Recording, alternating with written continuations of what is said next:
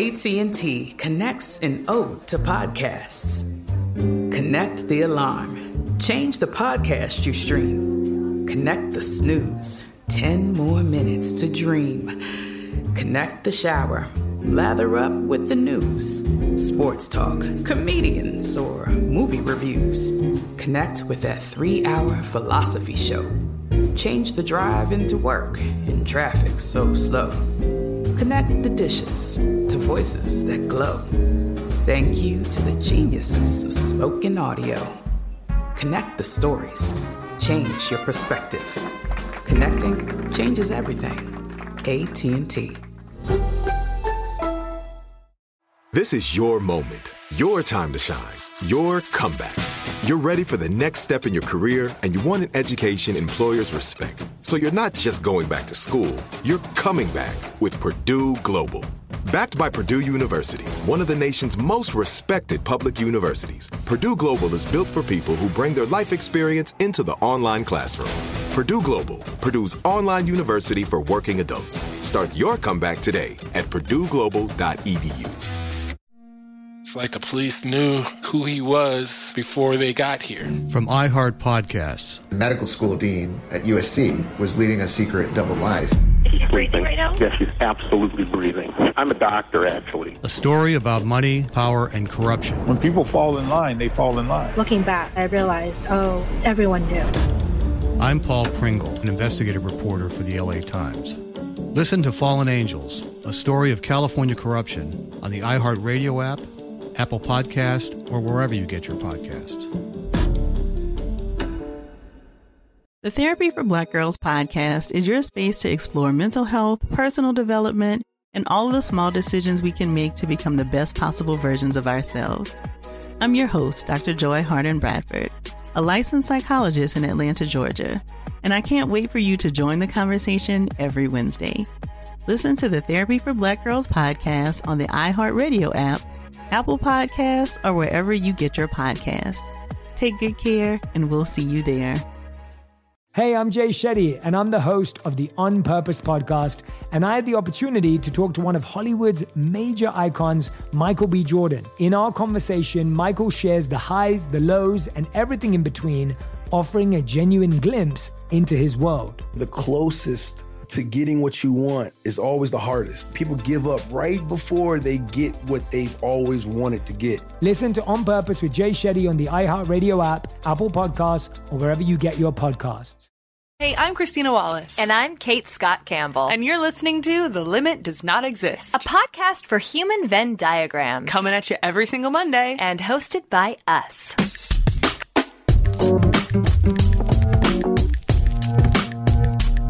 How do you squeeze machine learning, cognitive science, linguistics, and delicious pastries all into one episode? Well, you're about to find out. That's right. Today we're talking with Burr Settles, a computer scientist who leads the research group at Duolingo, where he develops and studies statistical machine learning systems in order to help people learn languages. He also uses algorithms to help people make music as the founder of FAWM.org, an online music challenge and community. And he's a songwriter and guitarist in the Pittsburgh pop band Delicious Pastries. Burr shares how he taught himself electrical engineering and broadened his sonic palette by building guitar stop boxes.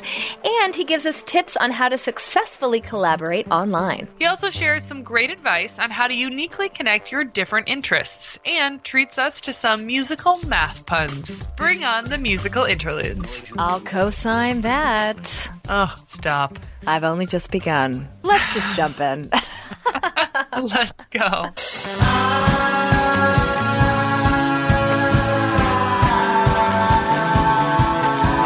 Hi, Christina. Hey, Kate. Hi, Burr. Hi. So happy to have you. Yes, welcome. So happy to have you here. It's a pleasure to be here. Thanks for having me. Oh my gosh, it's our pleasure. There is so much about you that I can't wait to talk about. Christine, I know you feel the same. Indeed. Yes, indeed. It's a bit of a tradition on our show at this point to talk about what's going on our Twitter page. And unfortunately, this week there's some sad news that many of our listeners may have heard. Yeah, so the Miriam Mirzakhani, she's an Iranian mathematician out at Stanford. She is the first and only woman to ever win the Fields Medal, which is sort of like the Nobel Prize of mathematics. It's a really big deal. She died this weekend at the age of 40 from cancer that actually spread into her bones, I was reading. And it sounds like she'd been kind of fighting it for a number of years, which makes her, accomplishments even more impressive. But as, someone pointed out, she's not just a genius. She's also a wife and a mother. And it's just really heartbreaking that we lost her this weekend. She was sort of my superhero. And, I don't know. I was really bummed. Now I'm getting even more bummed thinking about it again. But a number of you tweeted the news at us and certainly shared in the loss with us. So we wanted to share that is here as well. Yes, absolutely. And happy that she received some recognition for all of her incredible work in her life. Of course, yes, we are so sad that she left us so soon. If you guys remember in our Creative Brainpower episode with Amanda Pingbodapakia, she had created as part of her Beyond Curie project a beautiful piece of art for and about Miriam, which she tweeted with the words, "A Wonder Woman gone too soon." Certainly true. We retweeted that as well as some other great tributes to Miriam. So check those out, and we'll just all continue to keep celebrating her and her incredible work. And, keep looking to find the next entire generation of women who are going to come up and follow in her steps. Absolutely. So in some happier Twitter news, as we were getting ready to have our great guest Burr Settles on the show today, Burr, at the top of your Twitter page is a tweet that says, "So yeah, this is a real thing." And you share the fact that there is a brand new course on Duolingo where you can learn High Valyrian, which is very, very cool. Yeah, and one of the most practical languages you can be learning right now that winter is here. Exactly. Now that winter is back, Game of Thrones is back on with a vengeance. How did you have a hand in this? We are obviously going to talk all about your work as head of the research team at Duolingo. So, Burr, what can you tell us about this new course on Duolingo? And I should also ask, what is Duolingo? Tell us more. That's a great question. So Duolingo is currently the most popular way to learn a language online. In fact, there are more people learning languages on Duolingo than there are in the entire U.S. public school system. Wow. And our mission is to make language learning free, fun, and accessible to everybody in the world. We've got over about 170 million total users worldwide.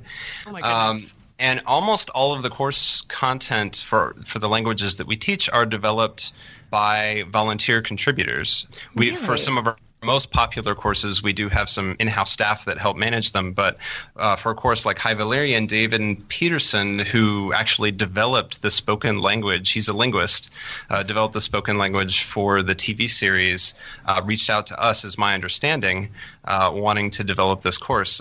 Ever since we launched the incubator, which is the platform that we use to crowdsource the courses, he was vocal on Twitter and very excited about what this could do for opening up people learning conlangs or constructed languages. That is really cool. Well, I know about Duolingo because my fiance taught himself to speak French through Duolingo, and he got so hooked on it that, he would be in a room in our apartment with the door closed, and I would just hear the little sound of the lesson completion happening. And I'm like, Ross, I know what you're doing. You're on Duolingo. But let's talk about your work with Duolingo, Burr. So you are a staff scientist, software engineer, and head of the research team. So what kind of research are you doing? What's your role like there?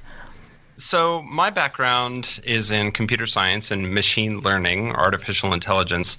But in particular, I'm also interested in computational linguistics and cognitive science. So what I work on is various projects at the intersection of those three things. Very cool. So what might that look like?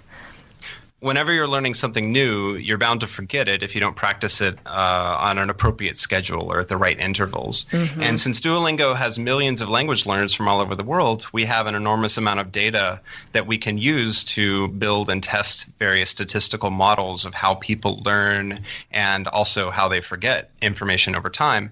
And then we can use those models to help tailor and personalize the learning experience. So that's one example of the sort of work that I've been doing here.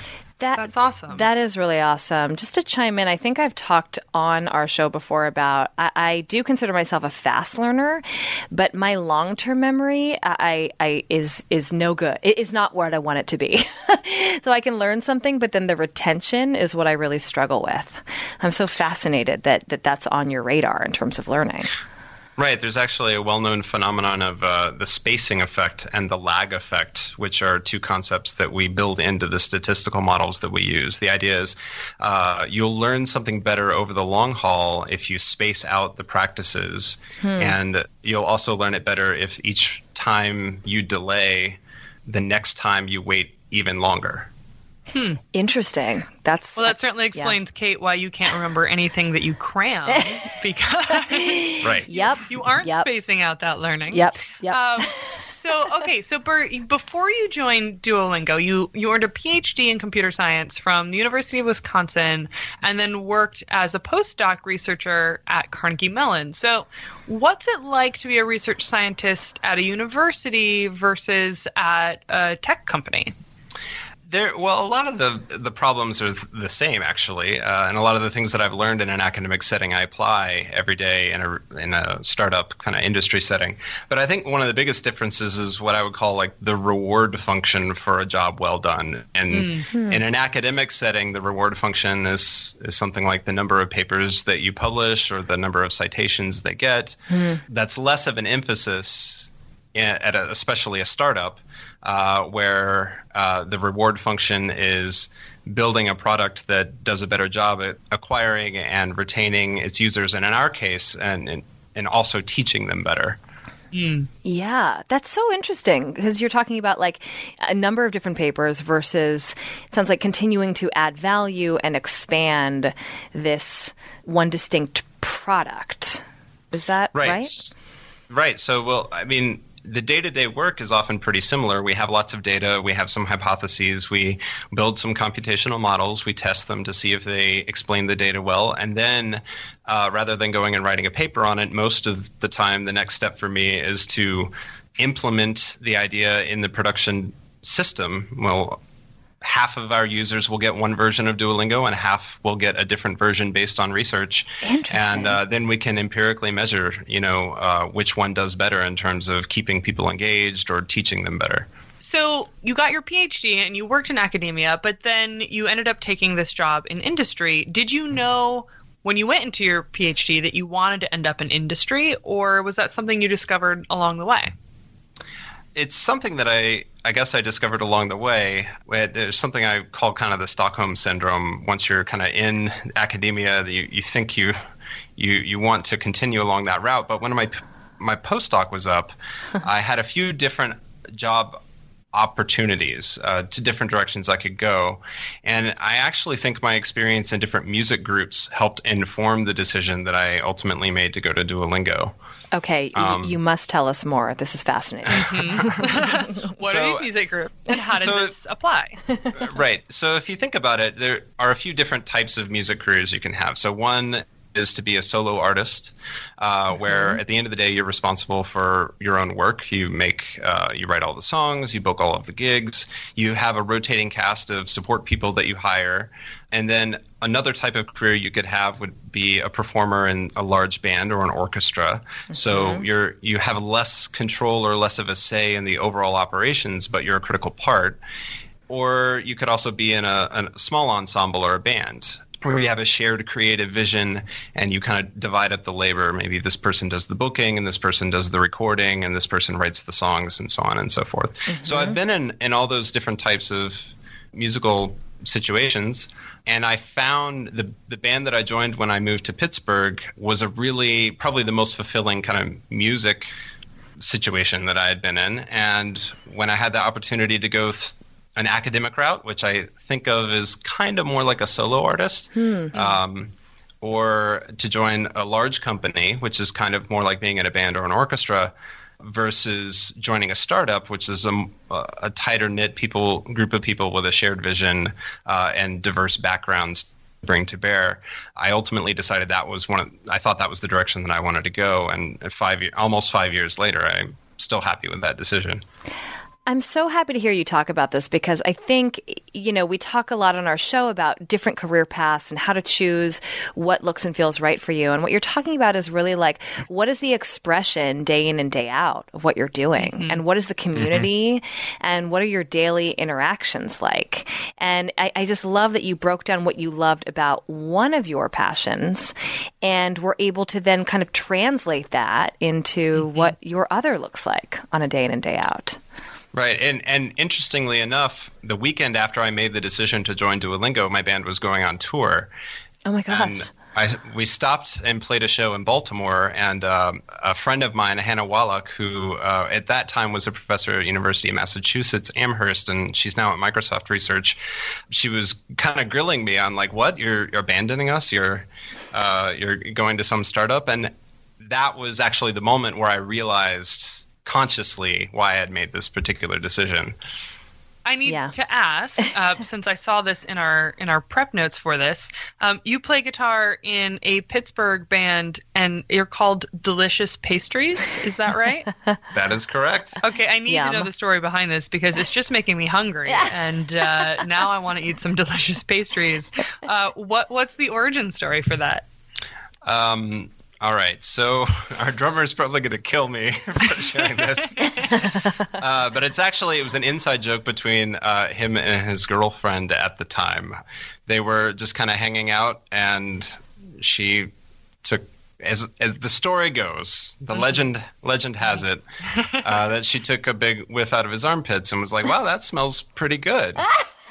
And he said, True love. It's like 2 delicious pastries down there. And she said, that would make a great band name. And indeed it has. It's amazing. That is so fantastic. I mean, could all of our armpits smell like delicious pastries? The world would be a happier place. Okay, you're ruining pastries for me. Let's move on.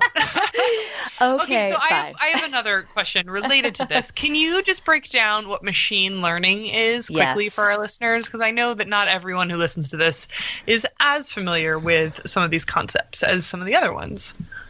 Sure. So, I mean, if you ask 10 different machine learning researchers what it is, you'll get 10 different answers. But in general, I like to think of machine learning as the study of computer systems that improve through experience. Now, in practice, what that often means, the so-called experience is making predictions on some kind of data. One example of an application that we care about at Duolingo is tracking how well people remember new words in the language that they're learning. Since words can have multiple senses, like, for example, the noun run in the sentence, I'm going for a run, versus the verb, I run every afternoon. Right. Those are 2 different senses, and we want to be able to track, if somebody learning English understands both of those senses independently. So computers can learn how to tell the difference between the noun and the verb from context, but that usually requires training that machine on millions of individual words that have been labeled by human beings. So somebody painstakingly went through and said, run in this sentence is a noun and run in this sentence is a verb, and so on for adjectives and articles and determiners. And this is so fascinating to me as somebody who is a total machine learning rookie, to just know that these algorithms, please tell me if I'm butchering this, are, tracking our not only what we're learning, but how well we're learning each application of what we're learning. So machine learning is kind of like applied statistics. Some people would not be happy that I put it that way, but it's basically finding statistical regularities and patterns in data. And you can then use those patterns to make predictions about new things. So one example pattern is if the word run shows up right after a pronoun, then it's probably a verb. Like I run, you run, they run. But if it's being used after an article like I'm going for a run, then it's probably a noun. So in a sense, that's all machine learning is really doing. Now, the exact patterns depend on the problem, a computer vision problem or, self-driving cars. They model the problems very differently. But basically, it's all finding statistical regularities. Well, what I find fascinating about this, in both of those examples you just gave, both, self-driving cars and, the work that you're doing identifying words, is that while, everyone's worried about, like, the robots are going to come take all of our jobs, while, the computers are able to do a whole host of work very, very quickly that would take humans a long time to do, there are still roles for humans in this work. It might be defined differently, or they might be interacting with computers very differently, but you still need someone to, in this case, identify and label what it is that the machine is going to learn off of. Or in the case of self-driving cars, being able to point out and take pictures and help, the machine learning on that side really identify, this is a road, these are the markers on the road, that is a person, this is a cow, don't hit the cow. So, at least in the short term, there's going to be, opportunities and jobs and roles for humans, even if the machines win in the end. Yeah, I'm not even that fatalistic about it. Oh, good. I'm so glad to hear. Yeah, I mean, I think, and I'm not sure I agree that computers can do an excellent job at these things that would take humans, millions of years to do. In fact, it's a lot of effort to get machines to do the sorts of things that we can do in a split second. There's a lot of jobs that we want machines to be able to do that they're not so much difficult for humans, but they're kind of boring or tedious. Or we want them to be able to be done automatically or quickly, like classifying your spam emails as they come in, or anonymously, rather than having somebody who looks at all of your email and decides, well, that's spam, or that should go to your inbox. So that's another successful, popular application of machine learning. And thank God for that. Yes. So grateful. This is Neil Strauss, host of the Tenderfoot TV true crime podcast, To Live and Die in LA. I'm here to tell you about the new podcast I've been undercover investigating for the last year and a half. It's called To Die For. Here's a clip. All these girls were sent out into the world and they were told, try to meet important men, try to attach yourself to important men. The voice you're hearing is a Russian model agent telling me about spies sent out to seduce men with political power. The war in Ukraine is also being fought by all these girls that are all over important cities. For the first time, a military-trained seduction spy reveals how the Russian government turned sex and love into a deadly weapon. If you want to kill your target, it's easy. You just seduce him, take him somewhere, start having sex, and then he's very vulnerable, so you can kill him easily. To Die For is available now. Listen for free on the iHeartRadio app, Apple Podcasts, or wherever you get your podcasts.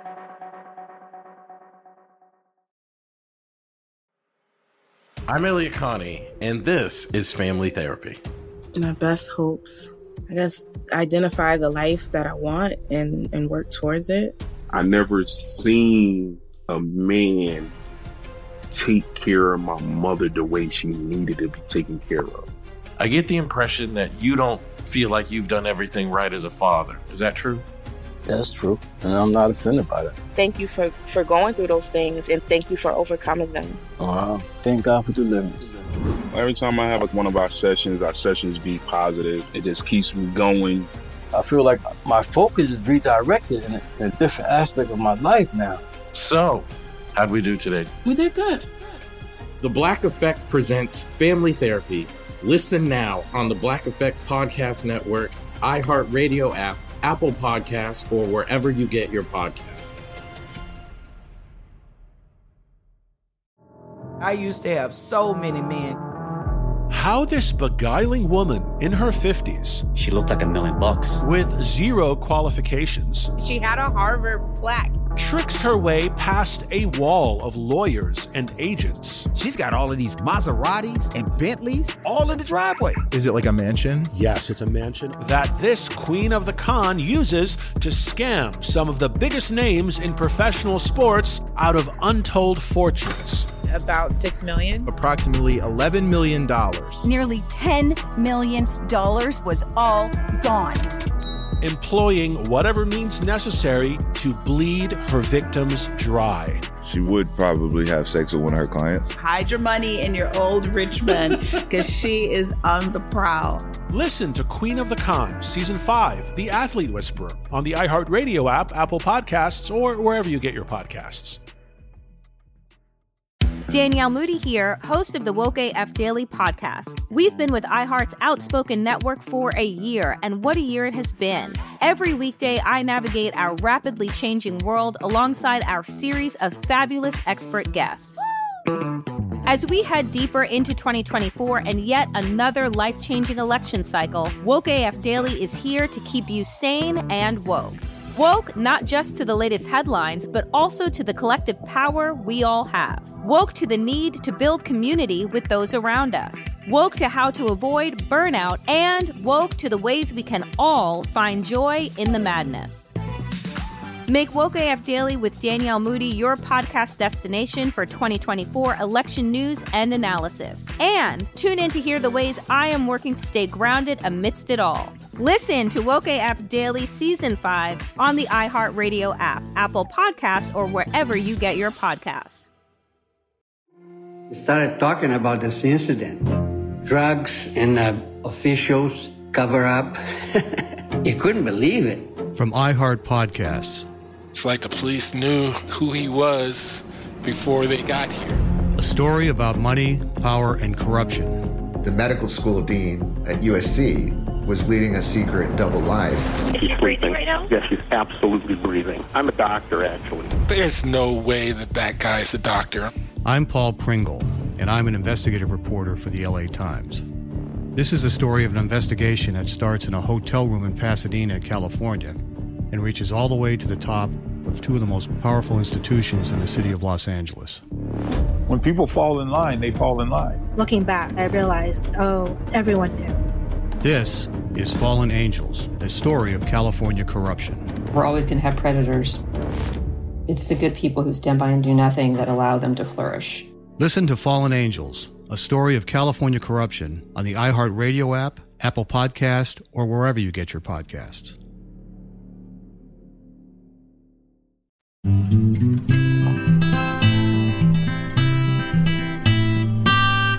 It's hard to calculate the rate of change in my heart, but infinite grace is an integral part, and there's no limit to the freedom that you give, and I'll be your derivative. So, Burr, applying machine learning to language is so cool. And in addition to that, you've also used it to help people make music. So let's talk about FAWM.org, an online music challenge and community that you started as a distraction during your PhD and is now a platform for research on computer-aided collaboration and creativity. So take us a little bit through what FAWM is, how it started, and what you're into now, what you're doing with it now. Sure. So FAWM stands for February Album Writing Month. Awesome. And it was something that I started with some friends back in 2004. And it was literally just the idea. I had been in grad school for a couple of years at that point. It had been years since I had written a song, and some songwriting friends over the internet and this is before, MySpace and Facebook and whatever else. So we were just emailing each other and said, you know what, let's just pick some random month out of the year and everybody write a whole album in that month. And so we picked February rather arbitrarily, gave it this stupid name. And it turned out to work really well because, in February, especially up north in Wisconsin where I was, it's all snowy and you just want to stay inside it and be creative anyway. So it started with just 4 of us in 2004, and it has grown regularly. Several thousand people participate every February now. And when I was at Carnegie Mellon, some people in the human-computer interaction group there, I've collaborated with them on actually studying the social dynamics of how people come together to collaborate and write new music on the website. That is so cool. I love that this challenge of accountability, which I'm so into, became this way of studying collaboration and the formation and success of online creative collaborations. Can you share, because, this has made its way into your research, can you share a gem of wisdom about how to successfully collaborate online? So based on our work, I'm not sure I could answer that specific question, but I can share an example of a counterintuitive finding that we found when we were analyzing the patterns of how people came together.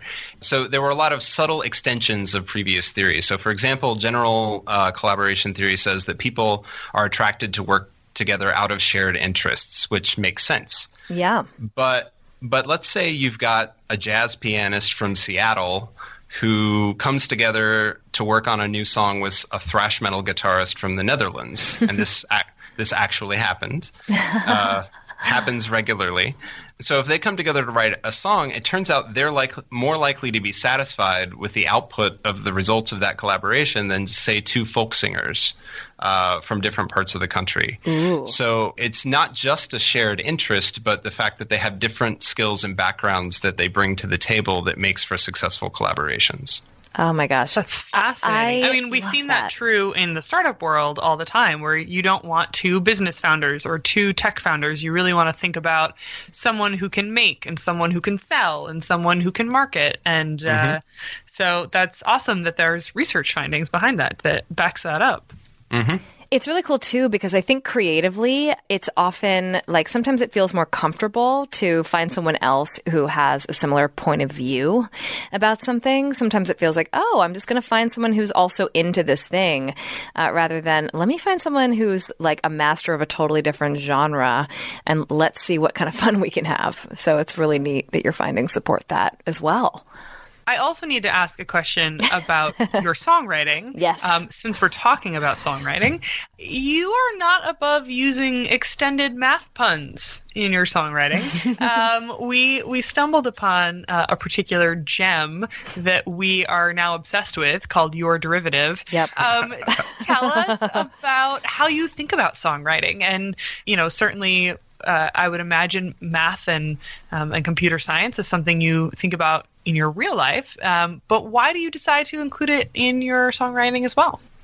Well, it's kind of natural. I don't have any particular songwriting formula or recipe that I follow, like music first or lyrics first or whatever. Each song is its own has its own path. In the case of Your Derivative, a lot of people call math the language of God. And one day I was just kind of noodling around writing a love song to God, so to speak. And as I was just kind of freestyling, blabbing things out, Your Derivative came out, which made sense. And immediately I thought of, you're an integral part. And it just it kept going from there. And it actually, it was cheesy, but it also felt very genuine and earnest. So I just kept going with it. And I forgot how long ago I wrote that song, but it's a very honest representation, I think, of who I am and what I was trying to say at that time.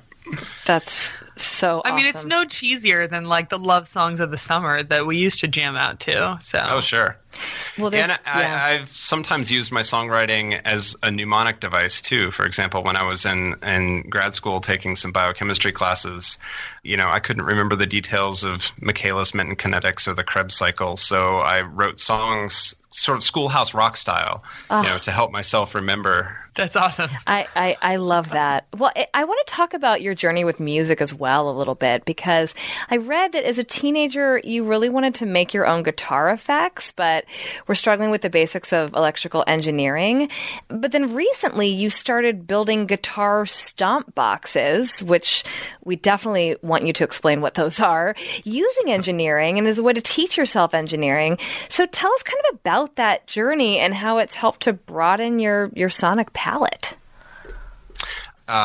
So in the band Delicious Pastries, when I joined that several years ago, I didn't use any guitar effects. So stomp boxes are just these little things that you plug your guitar cables through, and when you turn them on, by stomping on them usually, they can change the sound, like add some distortion or add some modulation to have like a swimmy, spacey sound, or some delays, echoes. Yeah. In most of my musical career, I didn't really use any of those. I wasn't very interested in them. And then after a few years, I got interested in it. And back when I was a teenager, I had an interest then, but I didn't really have the money to afford ones that were made, so I wanted to try and build my own, but the resources were just not there to learn what I needed to learn.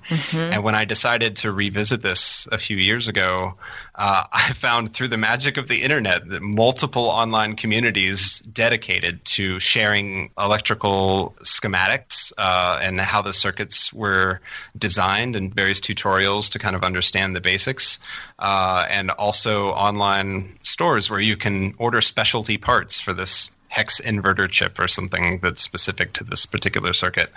And so I started building some things from some kits at first, and ultimately started learning the computer-aided design software to lay out the circuit boards myself. And I'm now designing some of my own effects. And now with Delicious Pastries, I have a live gig pedal board of about 8 different effects, about half of which I've either built, designed, or modified. That is so cool. We love hearing stories about learning through the internet. And you've also done such a great job of sharing your findings, right? You have a website where you sort of share what you've been working on, and it's a full circuit. Is there a joke in there? I don't know. I think there might be. I just love your comment on the blog post you wrote about some of this, that it's nice to have a hobby that is material in nature, a departure from my usual world of data and software, but also complements the musical interests.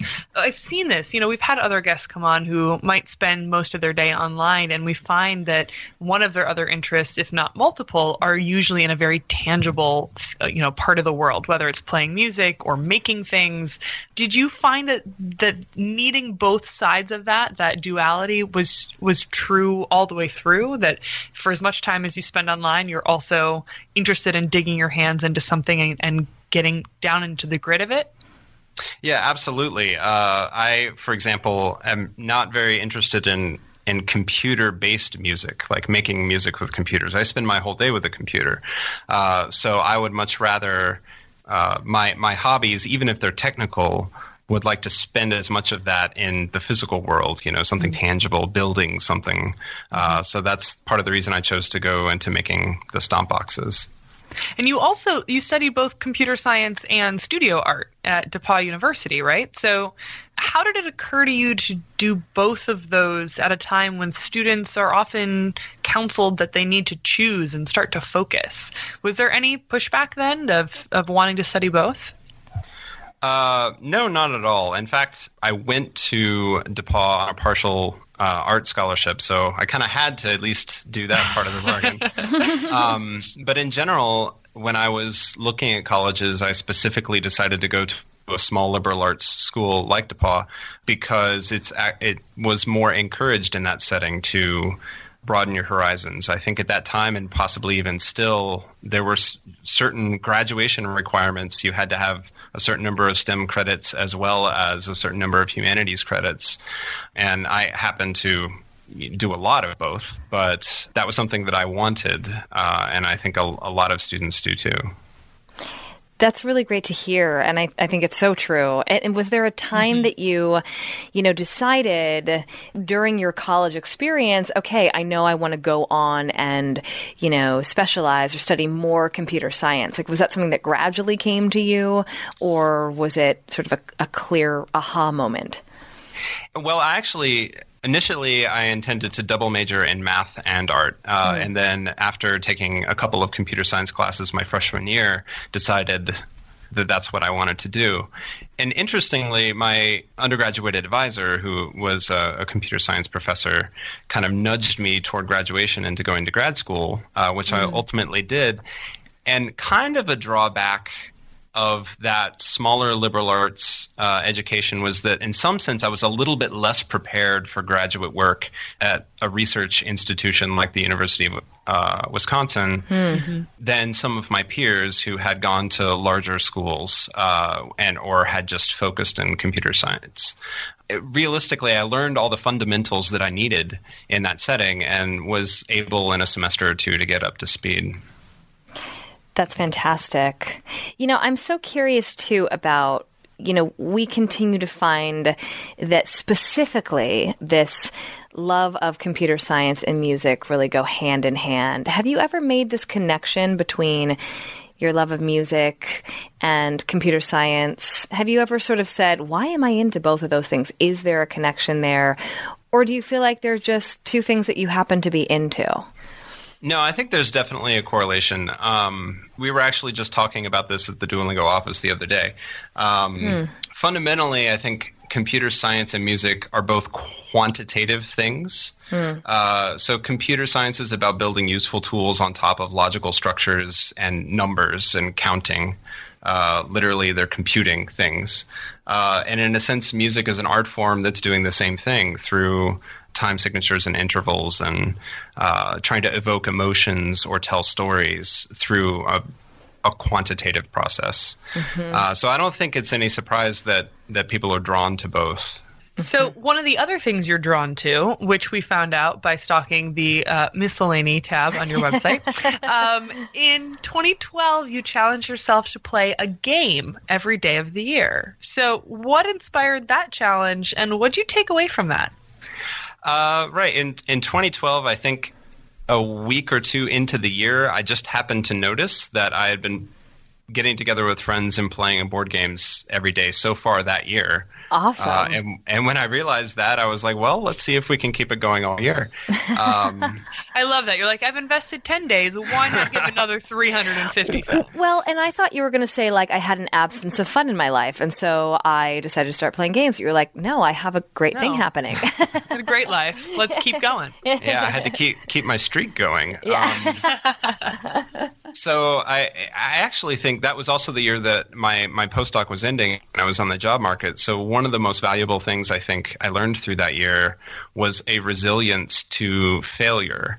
Because when you're playing games, you're going to lose as much or more than you win. And, I had several rejections as well as offers. And I think it was kind of overall a healthy thing. And it also influenced my decision to come to work at Duolingo because it's essentially an educational game. Oh my gosh, totally. Very good point. Yeah, that is so true. You get points for keeping your streak going, right? Yeah. My app yells at me when I don't open it often enough. Play more games, Christina, please. And learn things. It's true. I love it. Well, this is a question that we love to ask on the show, and you are the perfect candidate to ask it. What is a technology? I know. Did I set that up in a daunting way? Just a little bit. Yeah. So, what's a technology or an interface that fascinates you currently, and what's one that scares you? I think the promise or potential of chatbots is something that fascinates me and excites me. And particularly, like Duolingo, we're experimenting with using chatbots to help you learn a language in a low-pressure sort of setting and way. And so that's something that I'm fascinated by, and I'm looking forward to seeing the benefits of these sorts of things. Okay, I'm going to pause you right there. So a chatbot is when, like, my phone is chatting with me. Is that what that is? Right. So it's an artificial intelligence agent, and it doesn't necessarily have to be machine learning based, but it's something on the other end. Imagine you're texting with something and it's texting back to you and you're having a conversation. So that could be another person, or if it's a computer program, then that's a chatbot. It feels so real. So one of my favorite chatbots out there, Cindy Gallup, if you haven't heard of her, she is a monumental woman in tech and in the business world, and just a huge champion for more women in tech and in business. And she partnered up with the Muse to create a chatbot to help you prepare for a negotiation for salary negotiations. And so you can text with this chatbot. I think it was through Facebook Messenger, and tell her what you're currently making, and it'll come back and tell you what the market rate is based on what city you live in, and it sort of like amps you up to go in with your research and get excited to go and like negotiate for your raise, which was the first time I'd really seen a chatbot in practice that I knew was a chatbot. Then I started to realize, every time I'm chatting with Amazon or the airlines, probably it's a chatbot for the first, 10 questions it asks me before it hands me off to a real person. Oh, you're right. Right? Exactly. Because it's like they're useful to the point where, where everyone is asking the same questions or kind of, the routing. Like, think about when you call customer service and they make you put in a whole bunch of information before they route you to a real person. I feel like chatbots are useful in a very similar way, where as long as the data that you're giving them is, structured and in some way predictable, they should be able to, come up with like a decision tree of here's what our answer would be, whether or not you have a person giving it to you. Yeah. Totally. Okay, so Burr, we got very excited about chatbots as well. We did. Now is the time to tell us, is there a technology that currently scares you? And it could be like in a good way, So even though I work in tech, my parents like to joke that I'm kind of a Luddite. And I think one technology that scares me a little bit is the increasing normalness of ubiquitous on-demand things like Amazon Alexa that's constantly listening and recording your life kind of in the background. I find that a little creepy. Yes, the all-knowing Alexa. Yeah, to be honest, we've got one in our living room and in the office. Really? Literally, she's been listening to this entire recording on my end. Oh my gosh. And it does freak me out a lot. Like, I use her to play Jeopardy and to ask what the weather is, and sometimes to set a kitchen timer. And I'm not really sure allowing Amazon ambient recording privileges pays off for playing Jeopardy every night. I didn't know that Alexa recorded stuff. I didn't know that. Correct me if I'm wrong, Burr, but I think it's like local recording until it hears like the trigger word that sort of says, hey, turn on. And then, it pops it up to the cloud and starts processing from there. But I could be wrong. I don't know a whole lot of the details about how that particular product works. But in general, when I watch a show or listen to something, I'm perfectly happy to take the 10 seconds it takes to walk over and push play. Yeah, totally. I'm just so interested by how you play Jeopardy with Alexa, Christina. Oh, well, it's become a ritual now. So here, fun fact, it's total tangent. They write apparently 6 questions for every category in a given day, but they obviously only ask 5 of them on the air. So the Jeopardy app on Alexa will take the 6th question that didn't air that day and across 5 categories plus your final Jeopardy category and ask you those questions. And my favorite part of playing Jeopardy is at the end they tell you how you ranked against like what other percent of players got all 6 right today or 5 out of 6 right today. And so like that's honestly my favorite moment, hearing my ranking. You're in it for the glory or lack thereof, depending on how it goes. Yeah.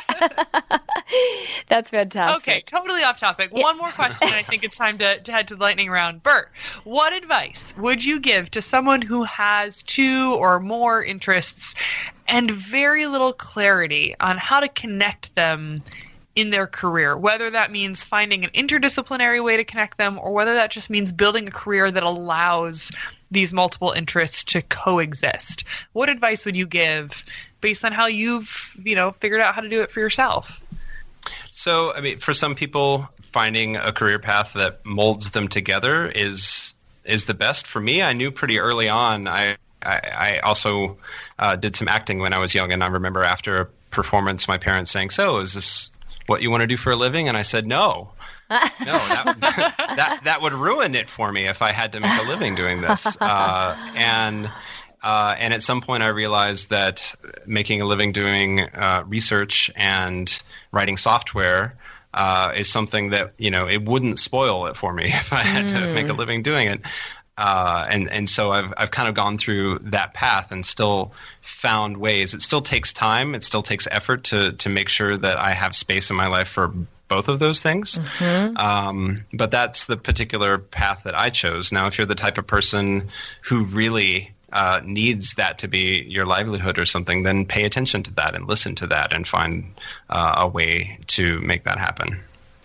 I love that. Such good advice. It's such good advice, particularly allowing yourself to look at things in different capacities and forms in your life, like knowing what goes into making a career out of one thing and what that looks like versus, being able to integrate it into a different career. Great advice about really, honing in on the function of a passion in your life. Totally. Well, indeed, Christina, it is time for the lightning round. The lightning round. Dun, dun, dun. Exactly. I know, right? Yes. And in fact, we have a very intense sound cue that will play in the episode when this happens. Burr, the way this works is really easy. We're just going to ask you a handful of questions, and your job is to just answer with the first thing that pops into your brain. And we'll do our best to not answer follow-up questions, which is hard for us. Or even ask follow-up questions. Yeah. I'll do my best not to embarrass myself then. That is all we ask. Christina, do you want to kick it off? Here we go. Question 1. What are you reading right now? Actually, it's an autobiography by Lillian Allen, the first African-American woman to be a certified beautician in the state of Pennsylvania. It's called Your House of Beauty. It was a self-published autobiography a few years ago. Awesome. That sounds amazing. I'm going to have to add it to my summer reading list. Me too, 100%. Awesome. She was in her 90s when she wrote it. She unfortunately passed away a couple of years ago. Anyway, go on. Oh my gosh, Burr. That was a follow-up question, by the way. Oh my gosh. Yeah, sort of. We'll let it pass. You're off to a strong start. Okay, question number 2. What was the last thing that made you go, wow? This question? That's a good. Other than this question, what is it? Actually, all right. So speaking of games, perhaps I had some friends visiting a few weekends ago, and they had brought this Harry Potter card game. Ooh. That I am not super experienced at playing collaborative games. And it was a very fun collaborative game. So where everybody works together against the mechanic of the game. Oh, that sounds very wow-worthy. Yep, mm-hmm. It does. Okay, question 3. What is something you've recently added to your personal human Venn diagram? My first response is like some new body of work or literature that might be relevant to my work here at Duolingo, like survival analysis. Ooh. Okay, that sounds very interesting. We need if to we were allowed to ask follow-up questions, I would. But we're not. But if we were... mark it down. Survivalist literature. Oh my gosh, Christina, you are such a toughie. I am. Burr, if you wanted to chime in about it, though, we wouldn't stop you. Survival analysis is it's a branch of statistics. One application is literally survival in medical cases, but in the context of something like Duolingo, we want to understand how long our users, our students, are sticking around, and when they come back, and why they come back. Very cool. Awesome. See, I was imagining it was some sort of like computer model. I know. Well, you told me that we could, follow up at this point. I opened the floodgates. Go for it. Like in the event of a massive, hurricane, how many of our users are still going to open Duolingo and do their lessons? But not so much. It was not that. Several years ago for April Fools, Duolingo did decide to start teaching Zombie. Awesome. There you go. The translation of everything is just brains. Oh my gosh. So we are all fluent in zombie. Okay. I think my turn. Kate, Yes. I think this is over to you. Okay, so while we were lightly stalking you on the miscellany tab on your website, we found out that you're a big fan of wordplay, especially anagrams, which I have to raise my hand and say, same. I loved learning that about you. So do you have a favorite anagram that you can share with us? Not a particular favorite anagram, but one of the... I enjoy all wordplay, anagrams, palindromes, holorhymes, and one of the advantages of working at a place like Duolingo, where there are literally dozens of languages spoken every day, is to be exposed to wordplay in other languages and cultures, and especially word puns that span across different languages. Ooh, oh my gosh! Yeah, that sounds pretty fun. Yeah, pretty fun. Yeah. Okay, you're doing so good. There's only one question left. Yep. Give a shout out for a woman who is doing awesome things in machine learning, who might be, a little bit under the radar. So I'm not going to pick one. I'm going to pick a couple. Love it. So I already mentioned earlier Hannah Wallach, who is a rising star in machine learning. She is a roller derbyist and goes by the name Logistic Aggression. I will also give a shout out to Mary McLennan, who works at Google here in Pittsburgh, who also does roller derby under the name Ada Bloodlace. I'm starting to see a trend. Okay, sorry. I'm going to open up a waterfall for a second. Ada Bloodlace. Burr, yes, you have this amazing post on your blog pitching some different derby names that all have to do with machine learning, don't you?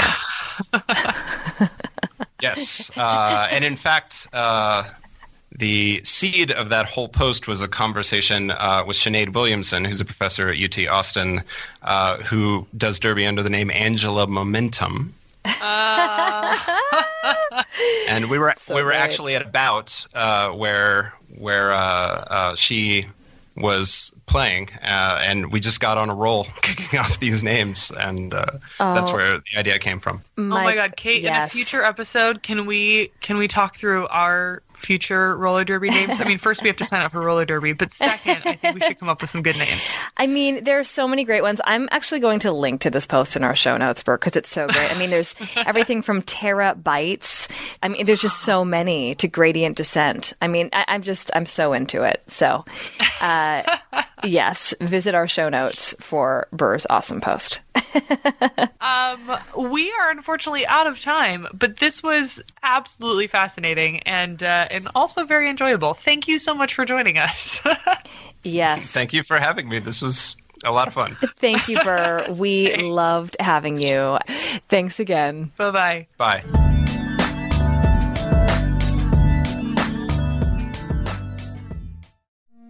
It's like the police knew who he was before they got here. From iHeart Podcasts. The medical school dean at USC was leading a secret double life. Is he breathing right now? Yes, she's absolutely breathing. I'm a doctor, actually. A story about money, power, and corruption. When people fall in line, they fall in line. Looking back, I realized, everyone knew. I'm Paul Pringle, an investigative reporter for the LA Times. Listen to Fallen Angels, a story of California corruption on the iHeart Radio app, Apple Podcast, or wherever you get your podcasts. Hey, I'm Jay Shetty, and I'm the host of the On Purpose podcast, and I had the opportunity to talk to one of Hollywood's major icons, Michael B. Jordan. In our conversation, Michael shares the highs, the lows, and everything in between, offering a genuine glimpse into his world. The closest to getting what you want is always the hardest. People give up right before they get what they've always wanted to get. Listen to On Purpose with Jay Shetty on the iHeartRadio app, Apple Podcasts, or wherever you get your podcasts. The Therapy for Black Girls podcast is your space to explore mental health, personal development, and all of the small decisions we can make to become the best possible versions of ourselves. I'm your host, Dr. Joy Harden Bradford, a licensed psychologist in Atlanta, Georgia. And I can't wait for you to join the conversation every Wednesday. Listen to the Therapy for Black Girls podcast on the iHeartRadio app, Apple Podcasts, or wherever you get your podcasts. Take good care, and we'll see you there. I'm Stephanie J. Block. And I'm Mary Lee Fairbanks. And we host Stages Podcast. Binge close to 100 episodes. Hear the inside stories from backstage and behind the scenes as we go beyond the resume and into the heart of creativity and what it really takes to be in the business of show business. Don't miss our chats with this season's Tony nominees. If you love theater and entertainment, you are going to love Stages Podcast. Subscribe to Stages Podcast wherever you listen to your podcasts and visit us at stagespodcast.net. Every family has an origin story, one passed down through the generations. Mine happens to be a mystery involving my great-great-grandmother left behind in Sicily. I'm Jo Piazza, and my new podcast will transport you to the gorgeous island of Sicily as I trace my roots back through a whodunit for the ages. Listen to The Sicilian Inheritance on the iHeartRadio app, Apple Podcasts, or wherever you get your podcasts.